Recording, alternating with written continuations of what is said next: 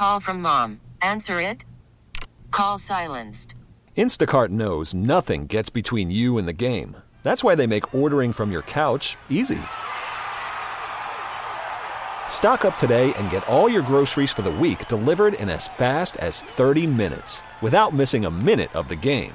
You have 47 new voicemails. Download the app to get free delivery on your first 3 orders while supplies last. Minimum $10 per order. Additional terms apply. Hey, Rob Bradford here. I have set out on a mission with my good friends at FanDuel to prove what I have known for some time. Baseball isn't boring. Now I have a daily podcast to prove it with some of the most notable people in the baseball world, screaming baseball isn't boring from the mountaintops, or at least agreeing to come on our show. Players, managers, GMs, and yes, even the commissioner of baseball, Rob Manfred. It has been a constant wave of baseball's most powerful voices. So join the revolution. Subscribe and soak in Baseball Isn't Boring. Listen on your Odyssey app or wherever you get your podcasts. You'll be glad you did. 97.1 FM Talk Podcast.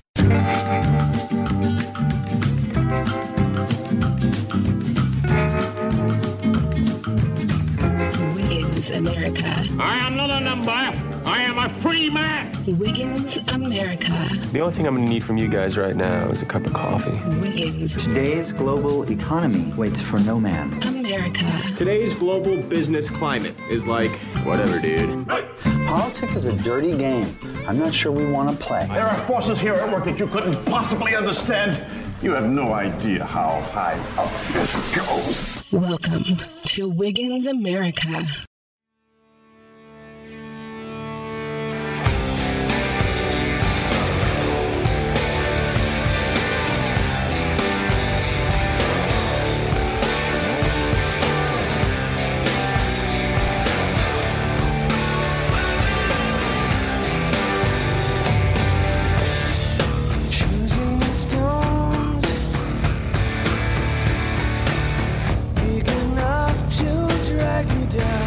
Well, here we are. It's the weekend. We're still talking about Iowa caucuses, even though we're actually closer, much closer now, to the New Hampshire primary. Welcome to Wiggins America. Yes, we are going to play some clips from the caucus simply because Donald Trump won it so big that there's not a whole lot of analysis to do. I know that that's what we're supposed to do. The caucuses are done, or the caucus. Is that how you pronounce it? What am I supposed to do? I'm looking at a producer like there's a producer standing here. There's not. Nobody's going to help me pronounce caucus correctly. We have some clips. I'm going to run through those, and we're going to set up New Hampshire. The first one, though, is simply the narrative this week a little bit, I would say, is that Donald Trump has been a kinder, gentler Donald Trump, and maybe that's what being so far ahead has allowed him to do. I don't know, but that's not like him. Even when he's that far ahead, he usually shows no mercy, and he goes after his opponents until they are pummeled quite thoroughly. But that is not what we heard on Monday night. Here is Donald Trump with a little bit of that speech. So it's now off to New Hampshire, a great place. We won it last time, and we won it both times. And we love it. The people are great. But, you know, the truth is the people in our country are great. They're all great. We love Iowa, but they're all great. They only want to see one thing. They want our country to come back. They're embarrassed by what's going on. Our country is laughed at. All over the world, they're laughing at us. And they want our country to come back. They want America, you know, they want us to be great again. It's a very simple MAGA, make America great again. And then he went on to say some nice things about his opponents who lost, DeSantis and Haley and Ramaswamy. You know, he probably at that point already knew that Ramaswamy was going to be dropping out and endorsing him, so nothing negative to say there, of course. But with Haley and DeSantis, you know, he's always bird brain and DeSanctus and DeSanctimonious.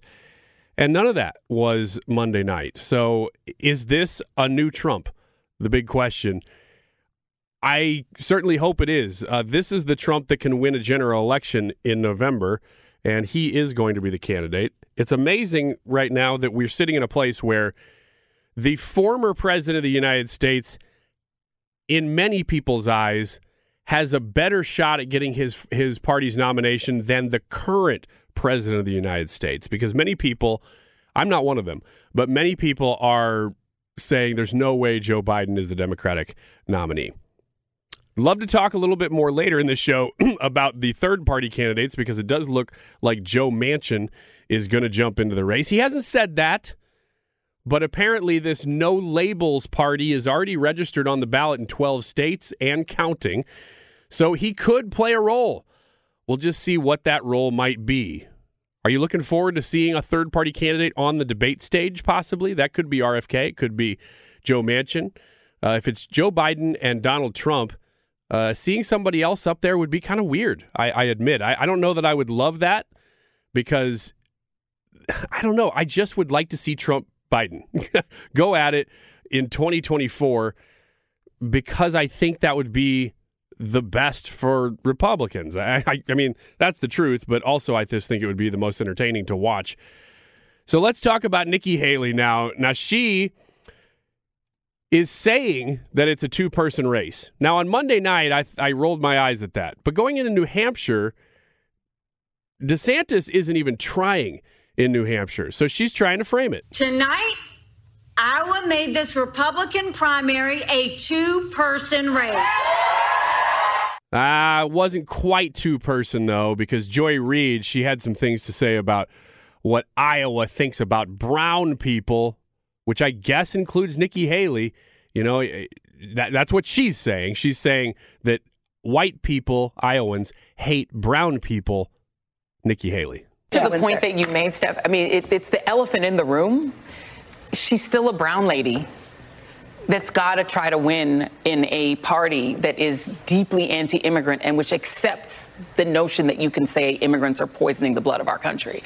She's getting, birthered by Donald Trump. And I don't care how much the donor class likes her, which will ramp up a lot, the better she does in New Hampshire. So it's still a challenge. I don't see how she becomes the nominee of that party with Donald Trump still around. I can't picture it happening. Maybe it could happen. Ron DeSantis' only argument for staying in it is he's the white guy, that he can still make the appeal. I'm not sure there was a true statement in that entire diatribe. Not to be outdone, here's Rachel Maddow talking about Iowans as well. I don't think they like Iowa on the coasts. The American electorate is made up of two major parties. One of those parties has been flirting with extremism on the ultra-right for a very long time. They've brought them in a way that they haven't been central to Republican electoral politics ever before, and I know because I've been studying this. But once you have radicalized one major party so that those are the preferences of the people who adhere to your party, the leader's interchangeable. And yes, Trumpism is sometimes what we call it. MAGA movement is probably a better way to do it. But there is an authoritarian movement inside Republican politics that isn't being bamboozled by Trump. They are pushing Trump to get more and more extreme. It's those extremist authoritarians that are trying to keep their opponents off of the ballot. Wait a minute. I think I need to rewind. I think I said the wrong thing there. Well, it would be an authoritarian move to try to keep your political opponent off the Democratic ballot, wouldn't it? And by Democratic, I mean because we're a democracy, not Democratic as in Democrat. Yeah, you know what? I think I'm missing the mark here because I'm trying to support Rachel, but I just don't know how to do that. Rachel Maddow would like to tell you why she did not air any of Donald Trump's acceptance speech on Monday night. Well, it's because she has priorities, and those priorities are to the truth.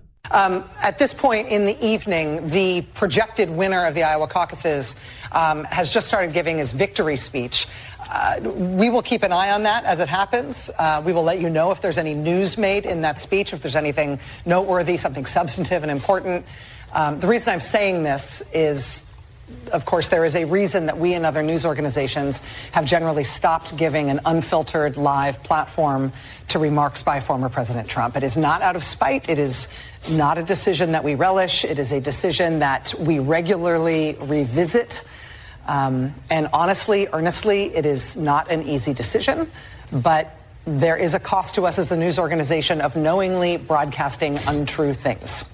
That is a fundamental truth of our business and who we are. And so his remarks tonight will not air here live. We will monitor them and let you know about any news that he makes. So they have deemed themselves the arbiters of truth, of course. because they are smarter than you. You are not allowed to see something that could be untrue and discern that for yourself. They have to filter it for you. So they couldn't actually show somebody just speaking because you might believe something that they have deemed to be a lie. They are in charge of you. If you haven't figured that out yet, they know what's true, and they're going to let you only see what they deem to be true. Of course, they've never lied. They've never pushed something like COVID bat theory, among many other things. I mean, I kind of want to go get the list. In fact, we'll talk about the list in just a minute here. I think we're going to take a break here in a minute, right after I play one more clip here. And we're going to talk about a new list that I'm developing that I need your help for. Because I've got a really, really thick list of lies that the media has told already. But I'm developing a new one. Talk about that in just a second. The last clip I want to play is from right here at home. It is J.B. Pritzker talking about Republicans. And you'd think, coming from Pritzker, it'd be positive, but it's not. Well, the message, again, among all these candidates has been the same and bad for the American people. That's the point that I'm making. The fact that they're all extremists is what I think is going to be most beneficial to Democrats who are, frankly, lifting up working families and doing the right thing for them. I'm not really sure where to start with that clip. One is that you just keep using, I said this in weeks prior, that the only thing they're going to make 2024 about is that Trump /MAGA/Republicans are authoritarian, they're dictators, they're insurrectionists, fill in the blank with one of those terms. They're not really going to talk about anything that they've done. So I guess I do have to give credit to J.B. Pritzker in that at the end of that clip, he does talk about something that he's saying that he's done. Is what I think is going to be most beneficial to Democrats who are, frankly, lifting up working families and doing the right thing for them. He doesn't really say how. Maybe he goes on to say that at the end there, but I don't know. He just says that Democrats are lifting up working families. If you take exception to that, why don't you just add your name to the list of people who are going to be voting Republican in November if you think Democrats have been looking out for the working man and making sure that your dollar goes as far as possible. We're going to stop there because this is just the beginning of Wiggins America this week. Like I said, I got a list I want to talk about coming up next that I need your help with. And then we'll get old Roy in here. It's going to be a show. It's going to be a show. Here we are at the beginning of the year, looking down the barrel of 2024. It's just beginning. This is Wiggins America. Call from mom. Answer it. Call silenced. Instacart knows nothing gets between you and the game. That's why they make ordering from your couch easy. Stock up today and get all your groceries for the week delivered in as fast as 30 minutes without missing a minute of the game. You have 47 new voicemails. Download the app to get free delivery on your first 3 orders while supplies last. Minimum $10 per order. Additional terms apply. Hey, Rob Bradford here. I have set out on a mission with my good friends at FanDuel to prove what I have known for some time. Baseball isn't boring. Now I have a daily podcast to prove it with some of the most notable people in the baseball world, screaming baseball isn't boring from the mountaintops, or at least agreeing to come on our show. Players, managers, GMs, and yes, even the commissioner of baseball, Rob Manfred. It has been a constant wave of baseball's most powerful voices. So join the revolution. Subscribe and soak in Baseball Isn't Boring. Listen on your Odyssey app or wherever you get your podcasts. You'll be glad you did.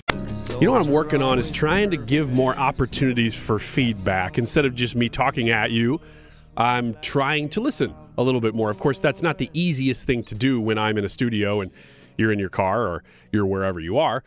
It's one way by design, but I'm trying to open up to ways of communication, even if we're not taking phone calls. Here's a little secret. Wiggins America don't exactly have a whole bunch of producers. Ryan Wiggins runs his own board. So it's not the easiest thing to do like other shows do, that they're able to take more feedback and a lot more live streaming and stuff. We just can't really do a lot of that stuff. So with that in mind, you can reach out to me on Facebook and Twitter for lack of a better way. And I do believe I had a website that was running for a little while. And the whole purpose of it was really just to have a place to connect with me that was outside of socials. That still exists. I think it's WigginsAmerica.com if you go there. I haven't been there a long time, but I have gotten messages through there, so you can go there if you want to avoid the socials. But on Facebook, you can follow me or you can message me. On Twitter, @RadioWiggins, and I'll see whatever happens on Twitter and Facebook pretty quick. The messages take a couple days to come through sometimes. But anyway, that's one way to communicate with me. Another one, though, is by letter. Now, I have not gotten a whole lot of regular letters, I think because people don't send letters. But I did get one this week. It says, "Dear Mr. Wiggins, people are laughing at me, but I think you are the kind of person who will appreciate this completely new and innovative product." And now I'm going, oh, shoot, this is just an ad. But obviously it's not. I'm reading it, okay? "I have invented the text message by mail. It is geared toward aging baby boomers and those who have not mastered the science of phone text messaging. It will also appeal to those who are concerned that their digital text messages can be interrupted by foreign agents. Text messages by mail also cannot be tracked to reveal your whereabouts when they were sent. Most importantly, it will improve the U.S. Postal Service's finances." I think most of this is a joke because what he has included here is just some postcards, text message by mail. He says, "Okay, actually, I had 100 of these printed to mail to certain friends and acquaintances as a joke. Being somewhat of an off-the-wall person like me, I thought you would like a pack for your own use. Well, thank you, Ed, for sending these, and the funny message, I have to admit, that was a pleasure to get when I got that earlier this week. It's just some postcards. They're just empty. They don't say, there's not like pretty postcards. They're just empty postcards, and on the back it says text message by mail. I thought that was pretty cute, and he's right. Foreign agents will not know what you send. I got to tell you, though, Ed, there's not anything that's pressing enough for me to send to somebody that I am hoping won't be intercepted by a foreign agent. You know, there's nothing that important or personal to me that I can't put it in a text, because I really, at this point, I don't want people to be reading my texts who aren't intended to. But I can't tell you there's any real hidden information in any of them either. So, you know, I don't know when exactly I use these, but thank you. Wow, Wiggins America. We're going to talk more about caucuses in this show, of course, as we did last segment, but I want to mention something that I'm putting together, and this all ties together with your input here. I'm putting together a list, and I've already got a great one running for hoaxes. It's like 10 years almost now of what media would say, and then you'd find out later that it was completely false. And I've got a running list, and it's great. I'm not going to bring that into this segment, but maybe at some point. I wanted to make a different list, though, and I want to start adding to it. Right now, I only have 3, but it's a topic that keeps coming up, and this is where I'm asking you to participate here, is these are things that when people say them, and specifically this list is Democrats say them, it is actually the exact opposite of what that means. So they say one thing, but they're doing the exact opposite. Not just hypocritically, but the words themselves don't even line up with the actuality of what they are. If you're going, define this better for me, I'll give you the 3 that I have, and you can tell me which ones would be better. At Radio Wiggins on Twitter, or find me on Facebook, or again, WigginsAmerica.com. If that's still working, you can send me a message through there. The first one is gender affirming. Now, when you hear that term in the medical community, and really more in the political community, because that's where it's become a thing, it literally is the exact opposite of what the words mean. If you were gender affirming someone, you would be affirming what they already are, but instead, you are affirming their feelings to change what they are. So it is quite literally the exact opposite of what the phrase means, gender affirming. The second, nobody is above the law. Now, this is something that they keep saying when they're prosecuting and persecuting Donald Trump with the law. But when it comes to their own children, I think you know who I'm talking about right now, Joe Biden. When it comes to their own people, they are above the law. And we're seeing it play out in real time, that every time you hear, well, you know, these rules don't just apply to average citizens, they apply to our leaders too. Except when you're a Democrat leader and your kid gets off with tax fraud for years and still is.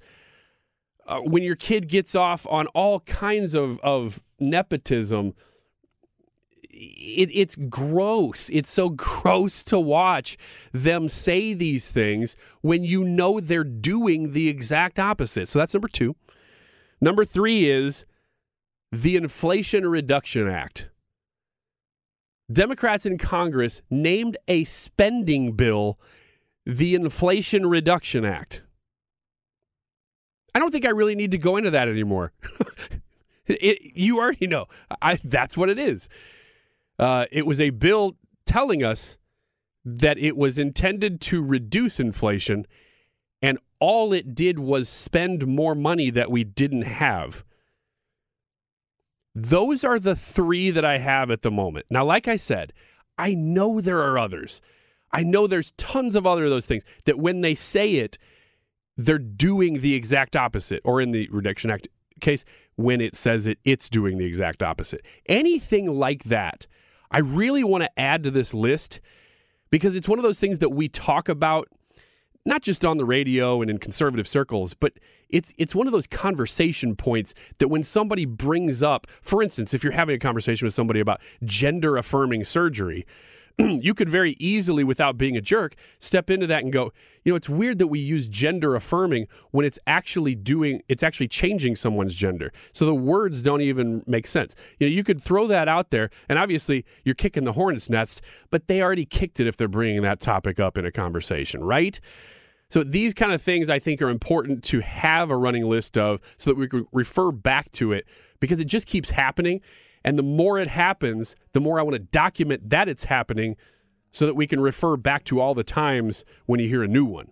So let me know at Radio Wiggins or on Facebook, and I will definitely add those to the list, and we can come back either during the show, at the end of the show, or next week, probably, more likely, when I can compile everything, and we could do this again. And I would love to do it right here in this segment so we can all kind of come together and be like, oh, look at all these new ones. Okay, so that's your assignment. We'll take a quick break here. We'll be right back with more on everything, including the caucuses, including Trump's dominance this week. 97.1 FM Talk. So Old Roy has just bailed on me. I got to tell you, though, I feel bad for the guy. He's having some health issues. So if you do pray for Old Roy. He is having some problems. And we miss him on the show. I like having him here, of course. That's why he's on every week. So hopefully he'll be back next week. So in lieu of the conversation that I was going to have with Old Roy, which was about an article that I kid you not, it's about Claudine Gay, the president of Harvard. A couple weeks old story now, but I've been hanging on to this op-ed written by somebody from the New York Times, or at least she's a writer who writes for the Washington Post and New York Times. I don't know if she's employed by them, but she writes for those publications. And it's about how MAGA couldn't stop Claudine Gay's black excellence, or something along those lines. It has to do with entirely with race being why she was fired, which has literally not, even if you're like, it wasn't actually plagiarism, it was her comments on Israel versus Palestine. Even if it was any of those things, it had nothing to do with her race. But there are people who are going to see it through a racial lens no matter what, because that is what their job is. And it has nothing to do with MAGA. Do you think MAGA runs Harvard? I mean, I guess you could say Elise Stefanik was in there asking those questions. And if you want to say she's MAGA, I'd be a little bit surprised. But hey, maybe that's your angle. But man, what a stretch.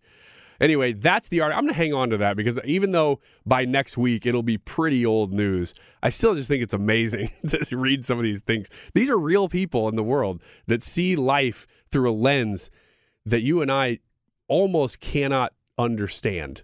I like to try to understand. I'm just not sure that I do. I want to. So in lieu of that, I had a conversation about this already. So I was going to talk about some polling and things from the Iowa caucus going into New Hampshire this week. But instead of talking about that subject, I already did this subject in a Wiggins America on the Annie Fry Show when Ryan Rucker was filling in. So I'm just going to play that back. American media export. Wiggins America. All right, the big winner coming out of Iowa caucuses was clearly Donald Trump. But you know who came in second? The polls. See, that's much better. Slow clap radio. You're doing radio things. Yes, thank you very much. The polls were very, very accurate for the Iowa caucuses. Surprise, surprise. So if you're wondering how accurate they were, for Donald Trump, he got 51% of the total vote. That was within 1% of his polling. Haley, 19%. That was within 1% as well. Ramaswamy, 7.7. His predicted results were 6.8, so he was within a point as well. The only person who outperformed those polls, Ron DeSantis. I told you he would. Yeah, good for you. He still was only at 21%. Outperformed. And they predicted him at about 15 or 16. So he did outperform them by 5%, which is to say something. But for the most part, the polls were pretty darn accurate. So the reason I bring that up is simply to walk you down this road that when you look at the general election polling, you can look state by state too, but it's easier to see in the general election polling. The last couple of them that I'm looking at here, Trump versus Biden. This is from I&I and TIP. That's a major pollster. It's one of the more recent ones. Trump 41, Biden 40. So Trump +1. But if you add in third-party candidates, Trump versus Biden versus Kennedy versus Manchin versus West versus Stein, and they also threw in somebody in there named Mapstead, who I don't even know who that is. What? But this is from that pollster, I&I and TIP. Trump then goes to +3. So while both of them lose percentages, Trump loses less. Yes. That is the theme. Go ahead, Ryan. Go ahead. That last name, I think you meant to say placeholder. Yeah, for someone else. Person. No one knows. Last name here is the other person. That's interesting to me, honestly, because how many times have you heard people say that the third-party candidates benefit the Democrats? In this case, it does not seem to be the case. Well, you know what's interesting, Ryan, is that in the very early polling, it looked like it either had no effect or maybe might benefit Biden a little bit. That has slipped in the opposite direction. And I'm not one of those people who thinks that this is going to make a major impact because if you have all those names, and it really depends because sometimes they'll just add in RFK or sometimes they'll just add in somebody like Jill Stein. But when you add all of them like that, including Mapstead, whoever that is, that guy's barely polling, by the way. Surprise. It does seem to favor Trump by a little bit. Another example, Reuters is Ipsos just came out too. General election, Trump versus Biden, it's a tie. Trump versus Biden versus Kennedy, Trump +1. So he pulls from both of them, but he seems to pull from Biden more. Yeah. When you listed all those voters in that first poll, or all those candidates, the two third-party candidates that are the three of them have actually declared. I don't know about Mapstead. Manchin is a maybe, but Cornel West is running. I don't know if he's on every ballot. Jill Stein is running, which is ironic because Cornel West was originally running as Green Party. Now he's doing, independent or something like that? Yeah, that's been a strange story, but yes. Yeah, and then RFK is running. Yes. Outside of that, Joe Manchin has not declared, and he says he doesn't want to play spoiler. And it's like, I don't know how you can run third party and not play spoiler. Ryan, what do you think right now about these third-party candidates? Are they a factor? Do anybody have an actual chance, or are they just spoilers? I think much like you've seen in every other election, you're going to find that it's fun to look at it early on, and then when push comes to shove, all you got to say is there's too much at risk here. You can't throw your vote away on a third party, so you're going to have to vote for fill-in-the-blank candidate that's your main affiliation, Republican, Democrat. And I think that'll essentially play out that way. I don't think there's any Ross Perot's here. I don't see any of them being major factors. Ross Perot was a cool dude, all things considered. I don't know if there's any documentaries about him out there, but I find whenever a YouTube video comes up about him, I watch it with great enjoyment. He was a very special guy. I don't see any of these candidates that as special as a guy like that actually was able to pull away from an election. So I think it's fun to speculate and look at it now just because we're in that mode of there's still a lot of Republican candidates still on the ballot, even though we know the direction it's going. But when it narrows its way down, it's pretty much going to be funneled out. When my respect goes to Dana Carvey for doing a great Ross Perot, because that's how I remember Ross Perot the most. Let me throw this out there, though. This general election poll with Reuters suggests that right now Kennedy is getting 18% of the vote. That's a pretty large share. That would be roughly Perot in 92. That don't seem right. It doesn't to me either. I think it's very possible that what you're saying is true, that in such a divided country, which we weren't in 92, I think that's why Perot was able to carry so much, that you would see people kind of go to their corners a little bit more toward the general. Let me throw this out there, though. When you look at individual states, first of all, Trump is doing very, very well in swing states right now. Yeah. But it's kind of strange because it's not all of the ones you'd think. Like in Pennsylvania, he's doing okay, but he's not doing great. Yeah. I mean, it's within striking distance. But Biden is still generally winning Pennsylvania in the polls. But he's doing really well. Trump is doing really well in states like Georgia, in states like Nevada, and Michigan. I don't know what it is about Michigan, but he continues to poll in every poll very well in Michigan. Man, that's the one that makes me go, ugh. I know, because of Detroit. But being that I'm here in Michigan, I'll tell you that we have a governor, and you may have heard of her, Gretchen Whitmer. They always do the internal polling. What if she was on the ballot and not Biden? And in Michigan, she polls very well, which kind of scares me. But what you see in places like here and really blue states is they all try to deflect the praise that may be coming towards them as politicians towards Joe Biden. They are unified because they understand that, if anything happens, if Joe Biden was involved or not involved, or maybe not even aware of any involvement from the federal government, they'll still give him full credit for it. So they're doing everything they can to try to brush off their popularity inside of the state in order to try to pump up Joe Biden. So I think like in Michigan, when you see things like that, that's what's happening. It's basically you have most people that would normally vote Democrat but hate Joe Biden, they kind of have the runoff effect from Gretchen Whitmer that's carrying them in a situation like that. Interesting. So you've probably seen this poll, being in Michigan, Detroit News. Michigan, Trump versus Biden. Trump would win by 8 points, but if you add in Trump versus Biden versus Manchin, Stein, and this Mapstead guy or girl, I actually didn't have any idea who this It's a guy, Lars. I had to look it up. Lars Mapstead. Yeah. Ooh. Yeah. Ooh, I kind of like That's this. That's a good name, President Lars. That's the subject of tomorrow's poll. Will you vote for Lars Mapstead? The polling does change when you add in all those third-party candidates, though. It goes from Trump plus 8 to Trump plus 11. When you're looking at the Detroit News poll, when you talk about Nevada, Trump versus Biden head-to-head, Trump plus 2.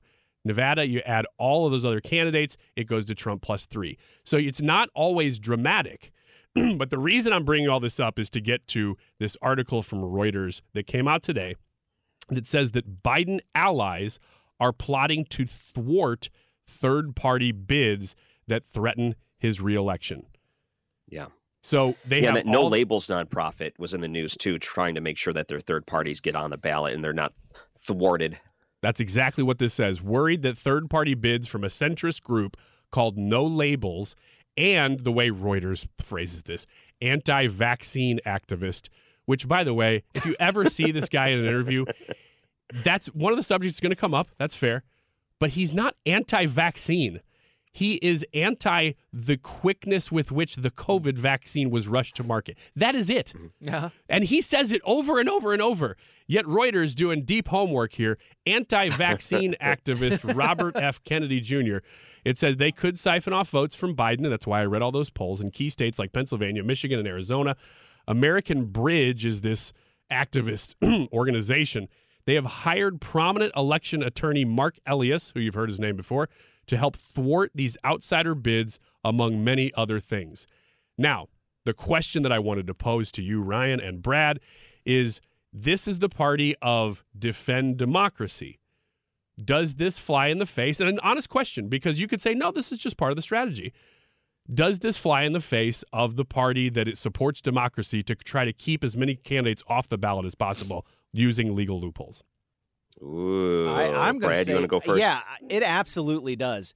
The whole we're here to defend democracy by giving you one choice. You can vote for whoever you want as long as it's Joe Biden is kind of the Democrat line.